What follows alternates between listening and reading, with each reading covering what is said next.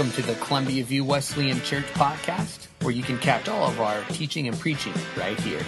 If you'd like to get more connected here at Columbia View Wesleyan Church, please check out our website at www.columbiaview.org. Thessalonians is such a fun book. I'm in chapter 5, starting with verse 9, and Paul has some promises for us as he finishes up his writing to this church. And I'd like to share some of those promises with you. Starting with verse 19, I said 9. Starting with verse 19 in 1 Thessalonians 5, it says, "Do not put out the Spirit's fire. Do not treat prophecies with contempt. Test everything. Hold on to what is good. Avoid every kind of evil. May God Himself, the God of peace, sanctify you through and through. May your whole spirit, soul, and body be kept blameless at the coming of our Lord Jesus Christ. The one who calls you is faithful, and He will do it."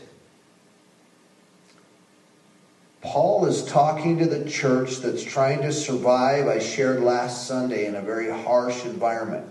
A harsh environment that persecutes the Christians, and a harsh environment that pursues very sinful living and calls it the norm. And here again, at the end of 1 Thessalonians, at the end of chapter 5, he says, here's some things that I'm asking you to do.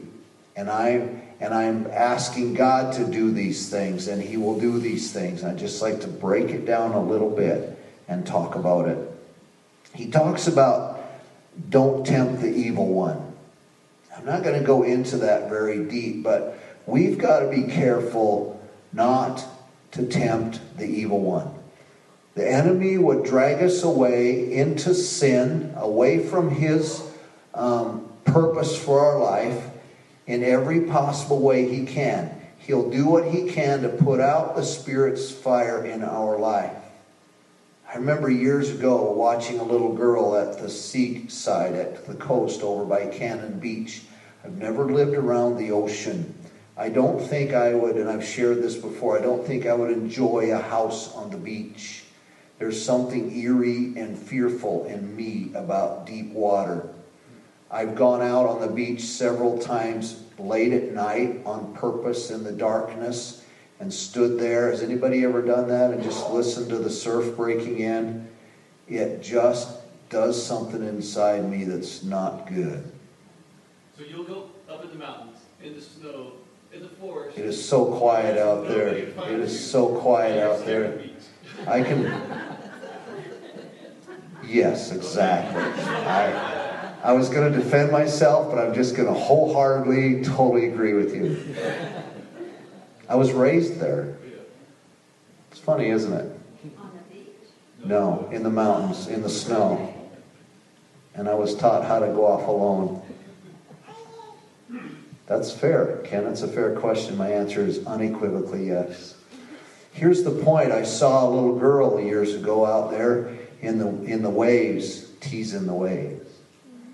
And I heard her mother say, "You be careful, those will take you away." And the little girl, you know how it's just doing no, she's in control of the whole world. She's getting out deeper, and Mom's telling her to come back. And there's no horrible story that she got swept away in here. I just think of that when I think about testing sinful things. We have this childish kind of a thought process that says, I can keep doing this sinful thing, and it hasn't got me yet. And we all understand, those of you who've been around the water understand there's very harsh life and death things that happen, and you got to be prepared. You got to be ready.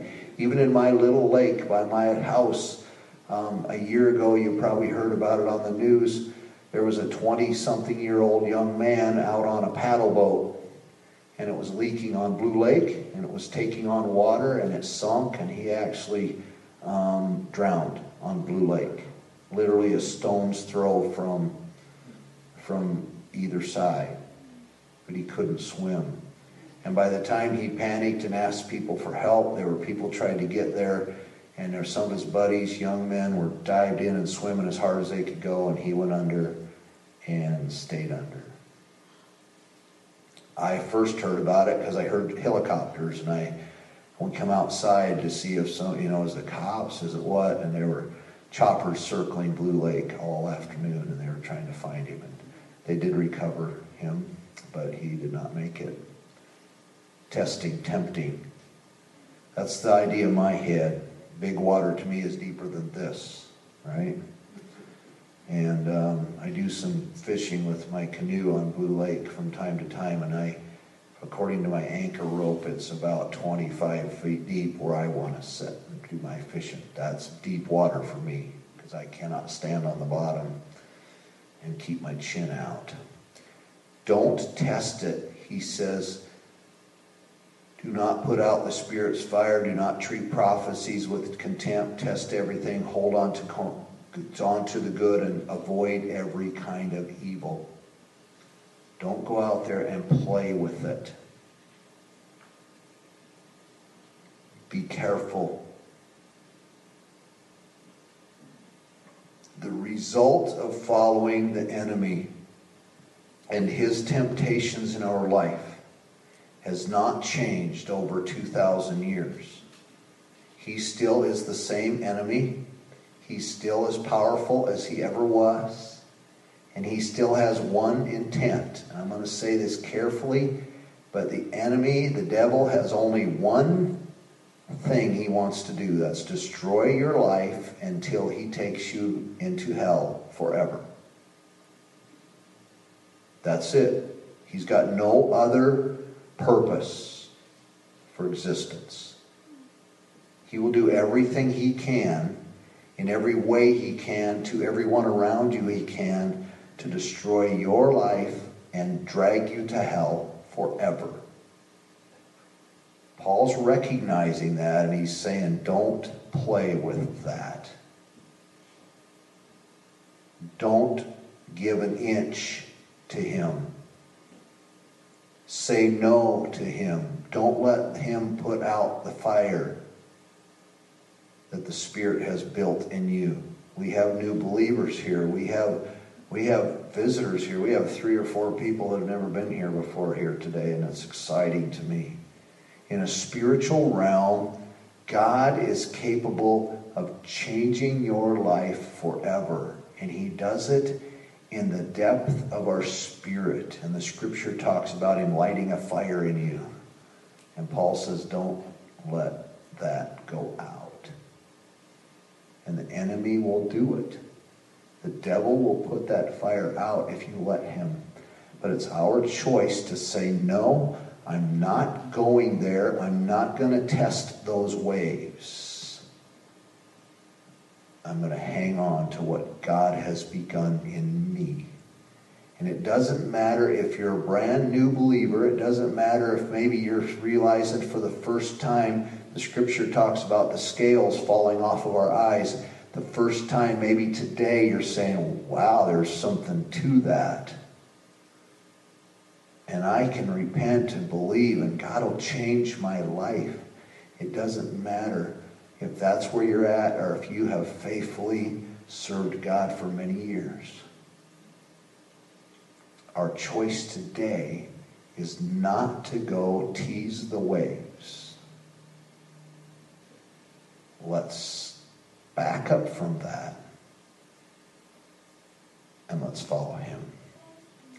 And then Paul says, in essence, if you back up, if you'll trust him, if you'll follow him with all you have, he's going to do some things for you.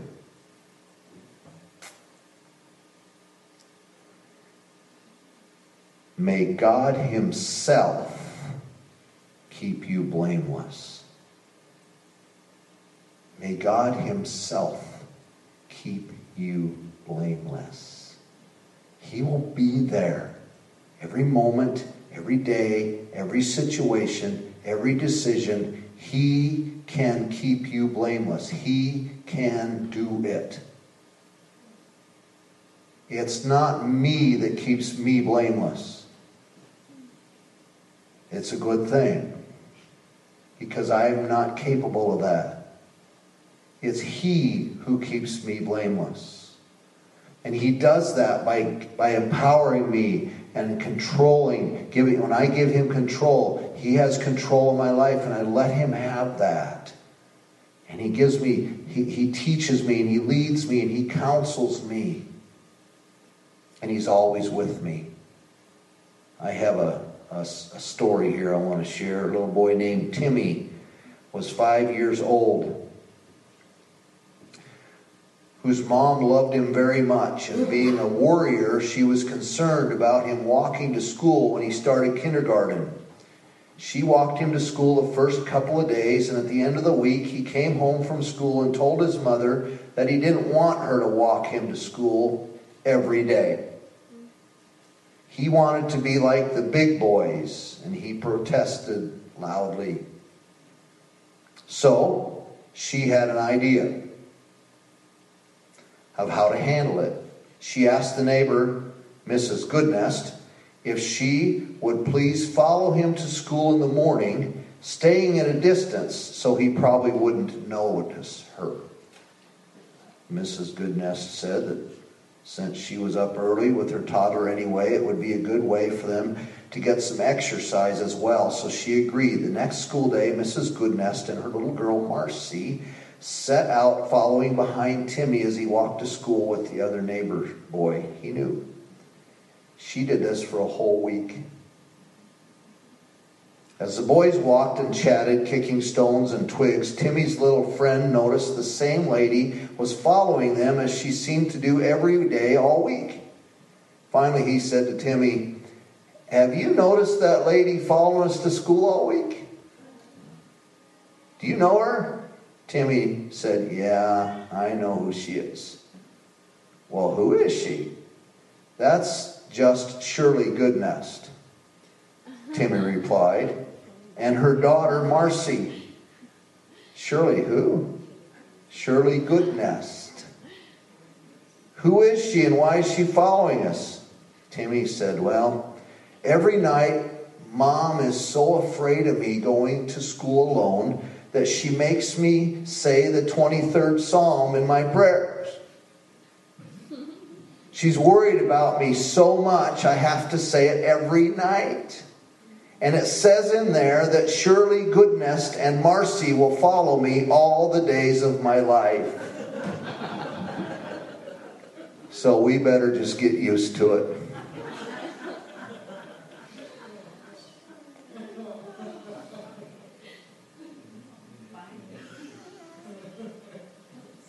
Paul says, "May He by His power keep you blameless." You can't find a book in the Scriptures. You can't hardly find a page in the Scriptures that doesn't back up that promise that Paul makes, that if we will follow Him with all our heart, He will keep us blameless. We face things every day and we don't know which way to turn. We face decisions every day. We live in a really goofy world. And He is the only one that has the power in all of the universe to follow me every day. Get used to it.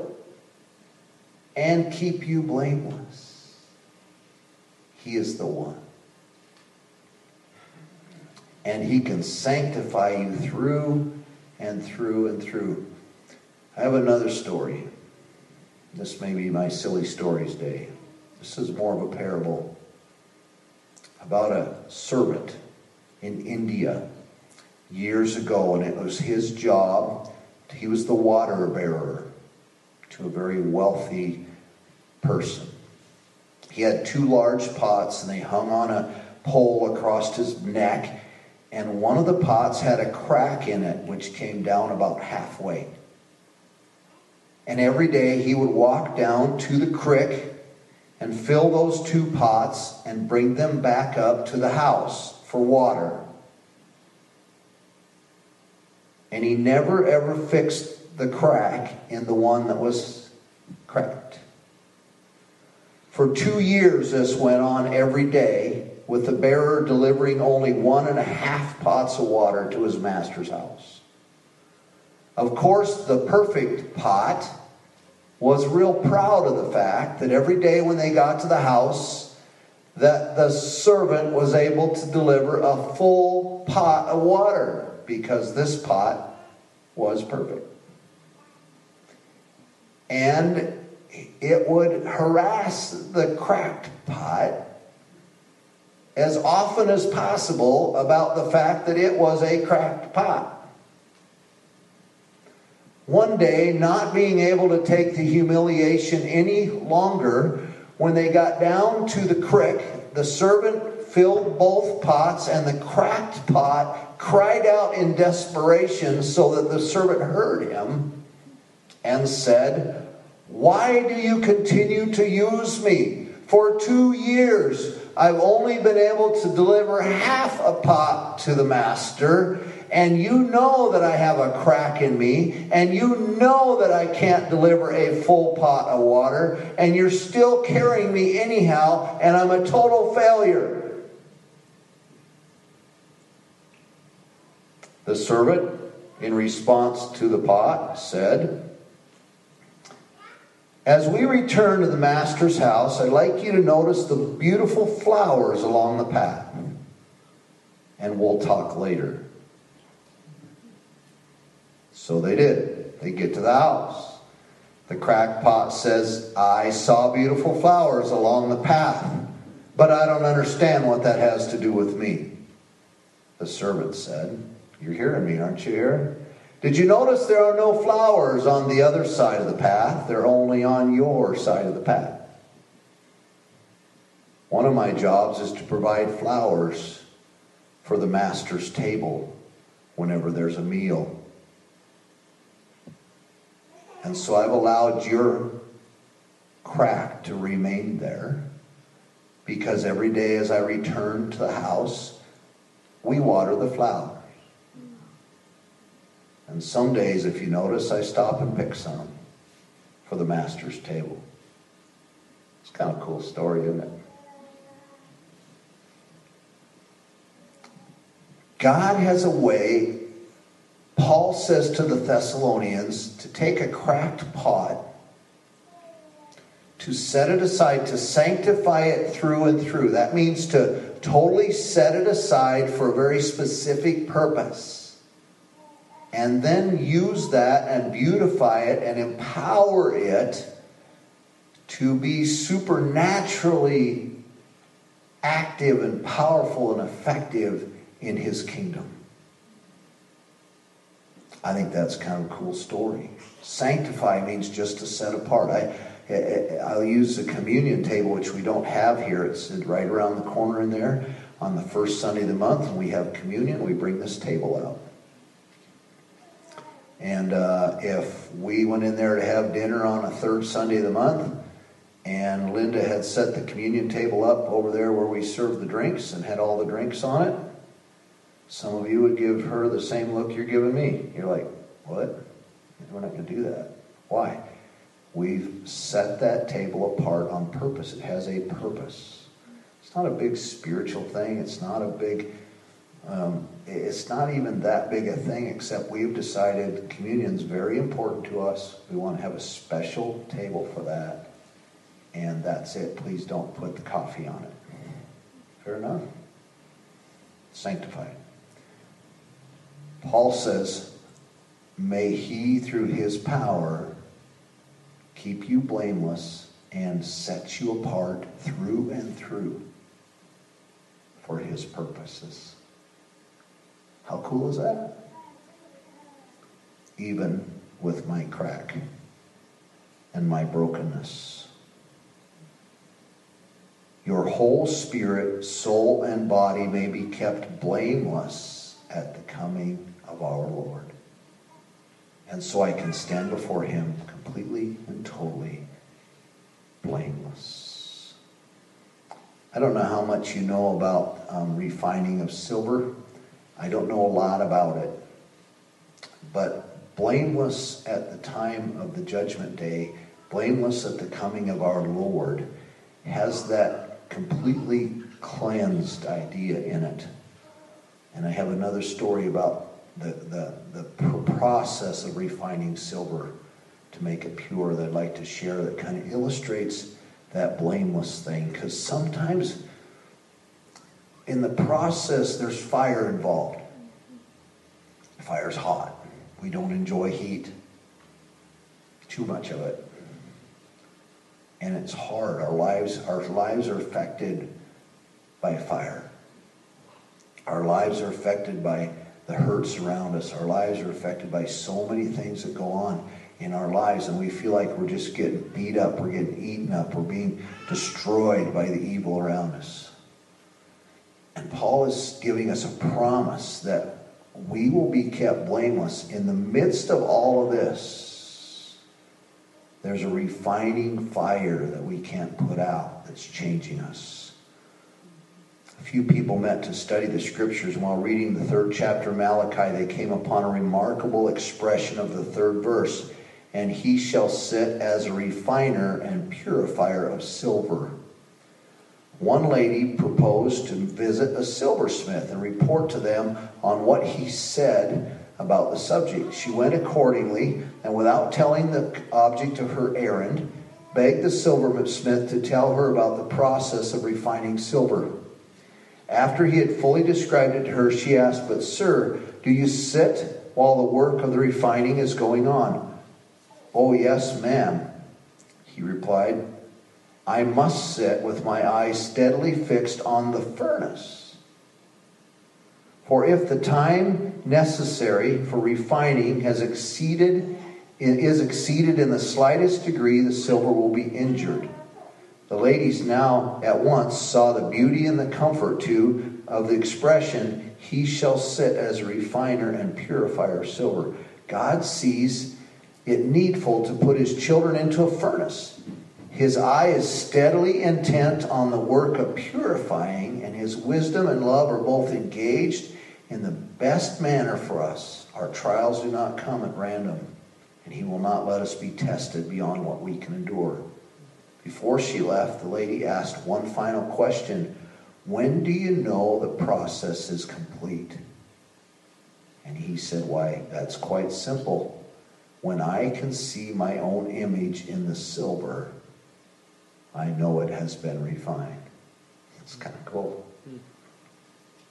He watches the fire to make sure it's just right until he sees his image in the silver. Paul said, may you be kept blameless.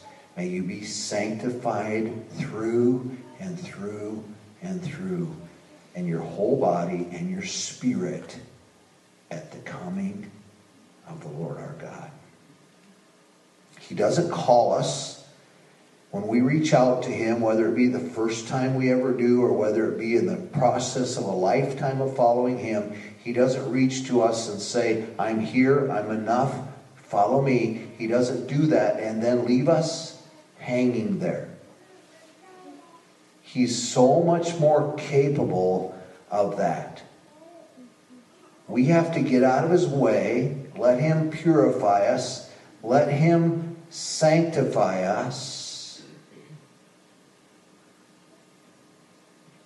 and trust him. And he will do this. I have one more story. I have 2 stories. One's an old one you may have heard. When you have a child and you realize they have a gift,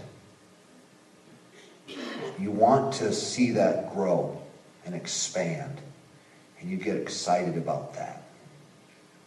We had a son that one Sunday afternoon we were sitting in our basement in a little family playroom area we had, living area, and we heard the piano playing upstairs. He wasn't very big. He was bigger than Mateo, but not a lot. We were surprised he could get on the piano bench. He was that size. He'd worked hard to get up there. And we heard plink, plink, plink, plink, plink. And Patty and I both had piano lessons, so I thought it was her up there plinking out one of the songs we sang in church that Sunday morning. And you heard it hitting the wrong notes and starting over and hitting the wrong note and starting over until there was it was coming together. And I thought, is that Patty? I mean, she could just get the book out, and we both can play real slow with one finger. That's how good we are. And I was like, is that Patty? And I looked over there, and she's sitting there, and she's looking at me. So we go upstairs, and here's Josh, our second son, had got onto that piano bench, and he was doing it. And we're like, we better do something with this. Got him lessons, da-da-da-da. We had this old piano, and, mom and dad's want a better one, right? So our son's a few years older than that. He's not very big. So this would have been in about 1990. He's born in 86, so it would have been 94, 95, 93, somewhere in there. He understood money a little, but not real well. And we were at a piano show at Christmas in the middle of a mall. And they had this piano that he just loved. He went over there and he started playing it, and it looked like a grand piano, but it was electronic also. And he played that, and he was good enough. He was making it dance a little bit. And I was impressed, and Patty and I were impressed. So I asked the guy, how much does this cost? And he said $79.95. $7,995. And my son's eyes just lit up. And he said, Dad, can we get it? I said, no, son, there's no way we can get this piano. So the salesman starts talking payments, da-da-da-da-da-da. That was worth more than both the cars I was driving at the time. There's no way that we could do it. I made some joke about, it doesn't even have a transmission. There's no way I can afford that. And we walked away, and Josh was just beside himself. Dad, we can do it. And finally he pulls on my arm, and I stop, and I said, we can't. And he looked me square in the eye, as serious as could be, and he said, Dad, it's only $79.95, and I've got $50 in the bank myself. His mind just couldn't comprehend the fact that I couldn't come up with $29 to buy that piano.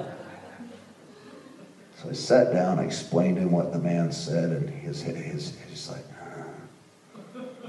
devastated him, because he also knew we didn't buy the piano. We couldn't buy it. It wasn't going to happen.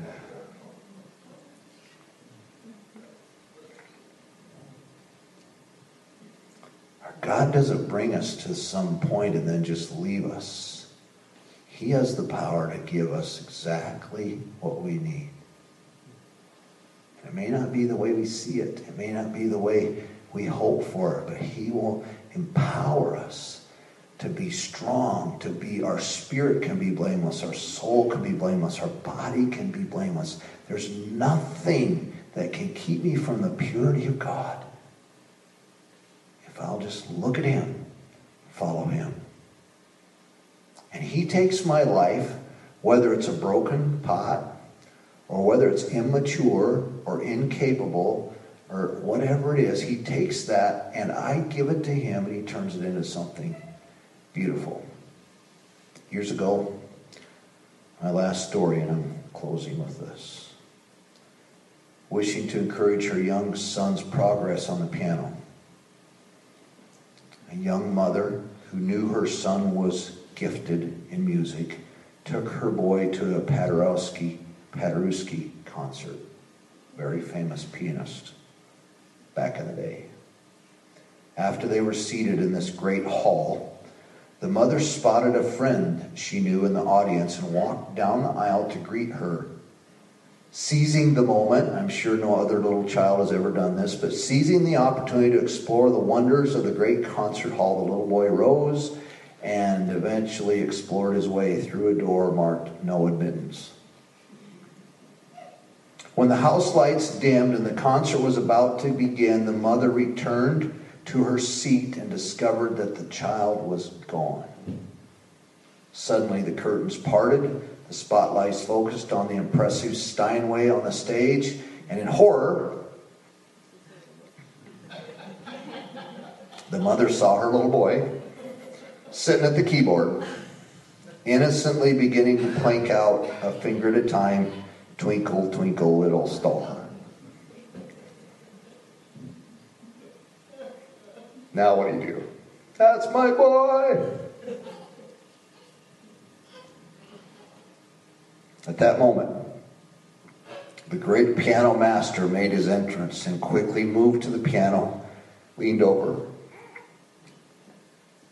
whispered in the little boy's ear, I'm emotional because I see God doing this in my life every day.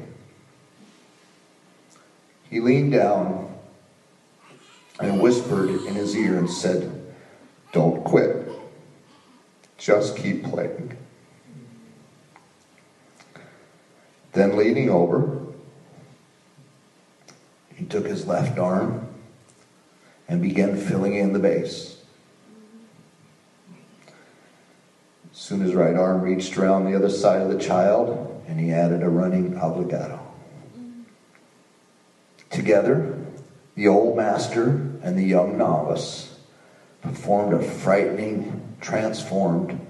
frightening situation into an amazing, wonderfully creative experience. The audience was mesmerized. And I just submit to you that our God is able to keep everything that you've committed to Him, to make you pure, to make you holy, to sanctify you through and through, and keep you blameless and spotless until that day when our Christ will return.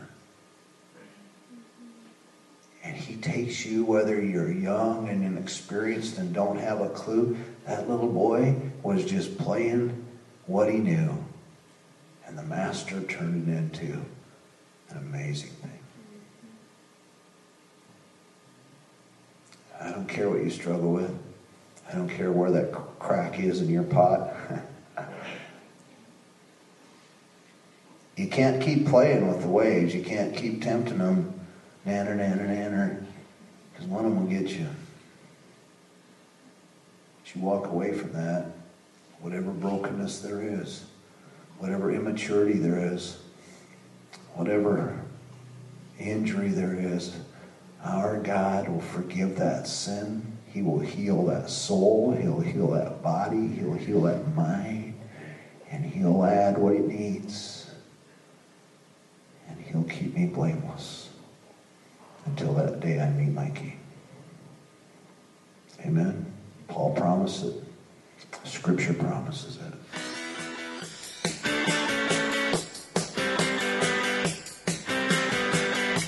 Hey, thanks for joining us for this week's episode. It's our passion to know and share God's heart, and we're honored to have done that with you. Be sure to catch our latest sermons right here. And if you'd like to visit us in person, go to our website at www.columbiaview.org for directions.